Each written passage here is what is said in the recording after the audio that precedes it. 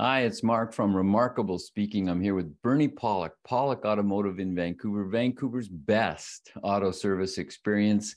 24-time winners of Best Auto Repair in Vancouver, as voted by their customers. We're talking cars. How you doing, Bernie? Doing very well. So today's victim is a 2014 Land Rover LR2 that had a cooling issue. What was going on with this vehicle? So this vehicle came to the shop with the radiator fan running full bore and it would never shut off. So as you can imagine, the battery would be going dead fairly quickly. It's a high current draw type of circuit. So the fan was basically stuck on, and that's what we were tasked to fix on this particular vehicle. So where do you start? Where's the testing and diagnosis process that you followed to fix this? Well, there's really only a couple of things that'll cause this fan to run on. There's a fan module located on the actual radiator fan motor, and then there's a computer, of course, that turns the fan on and off. So the problem is going to lie either in one of those two items, where the computer's telling the fan to just keep running, or else the actual module has a problem. So that's where our testing and diagnosis went, testing wiring circuits and operation of items, and we determined that the actual fan control module was keeping the fan stuck on. So are there options? Do you have to go to the dealer to get that module, or are there other places that you can get a replacement part? No, there's lots of aftermarket parts available. I mean, of course, we did look at what was available. We're in Canada, so our availability for parts is a little more limited than it is in the US. Of course, we can buy anything from the US or rest of the world, so there's lots of options, but we prefer to deal with our local suppliers for warranty issues and things. And the only thing we could really find locally was to buy the fan brand new from the Land Rover dealer.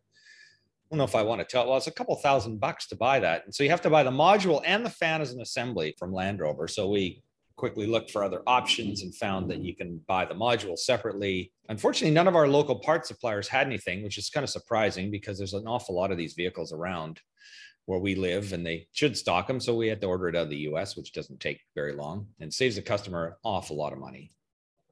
So how often is it that the dealer provided replacement parts are a bigger assembly than a separate module like you can order from an aftermarket provider?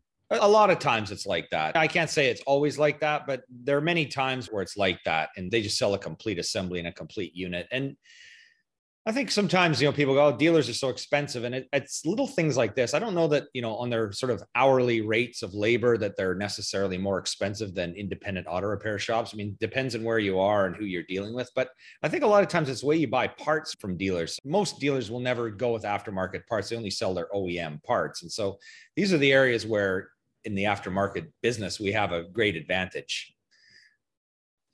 Would it not be better to actually have replaced all of that module, the fan and the module itself? Well, that's a good point. I mean, the fan this is a 2014. It's got that many years of operation and running, but there's really nothing wrong with the fan. And so for the price differential, it really made more sense just to change the module. I will say one thing about OEM parts is mostly, 99% of the time, I'd say the quality of them is much better than aftermarket. If you look online, you'll find some really cheap fan assemblies, but cheap, in my opinion, is, cheaply made, low grade motors. I put some parts in cars that it makes me sick, that they actually are allowed to even sell stuff with such low grade quality. So, quality parts are important, and just changing the module is not a very difficult job. So if the module does go faulty, it's not the end of the earth. You're not wasting a lot of money, I think is what I'm trying to say. So you got to be careful where you buy your parts. If it's too cheap to be, it can be very cheaply made, especially with fan motors. So in this case, we know the fan motor is working well. So why not just change the module, because the fan could work for many, many years. Can I show some pictures? Yeah, absolutely. Okay. So there's our LR2.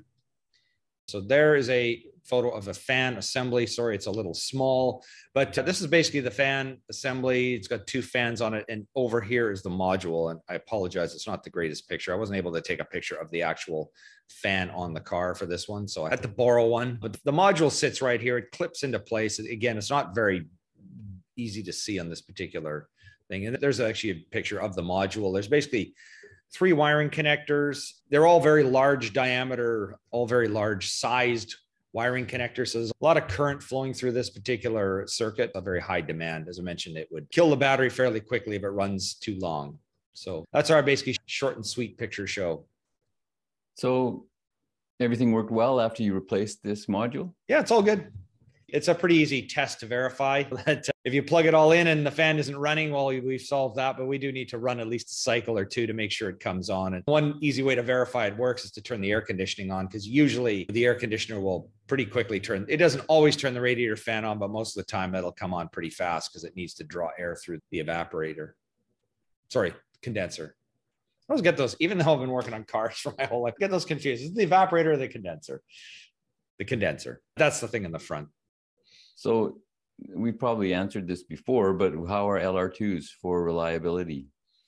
Well, they tend to need a lot of repairs. This particular vehicle, this customer is a very good client of ours, and he likes to keep his in very good shape. And over the last while, he's spent an awful lot of money on fixing a lot of things. So the vehicle still drives like brand new, but there's a lot of things that have been replaced. We've talked about the rear ends and these things going bad, but I don't even know if we've done the rear end in his. We probably have, but there's a lot of other things that have gone wrong with the turbocharger. And so he's kept it for a while, but it is a 2014. It's really not even that old. It's 8 years old at this point, and not with a huge amount of mileage, but he does use it well and has gone out in the bush, goes hunting with it too, which is nice to see people actually use an SUV for what it's meant for. But anyways, there's a lot that does go wrong with these. They're a nice vehicle, but if you own one, be prepared to be spending some money. My easiest way to answer it. If you're a proud owner of a Range Rover, Land Rover in Vancouver, BC, Canada, the people to see to get it fixed right the first time are Pollock Automotive. You can check them out on their website, pollockautomotive.com. You can book online there and they'll follow up with you, or you can call them at 604-327-7112 to book your appointment. You have to call or book ahead. They're always busy. Of course, on the website, we have close to or over 1,000 videos like this. We've been doing this for 10 years now. Of course, there's our YouTube channel, Pollock Auto Repair, same story. Everything's put up on there. And we really appreciate you watching and listening. Thanks, Bernie. Thank you, Mark. And thanks for watching and listening. It's always a pleasure.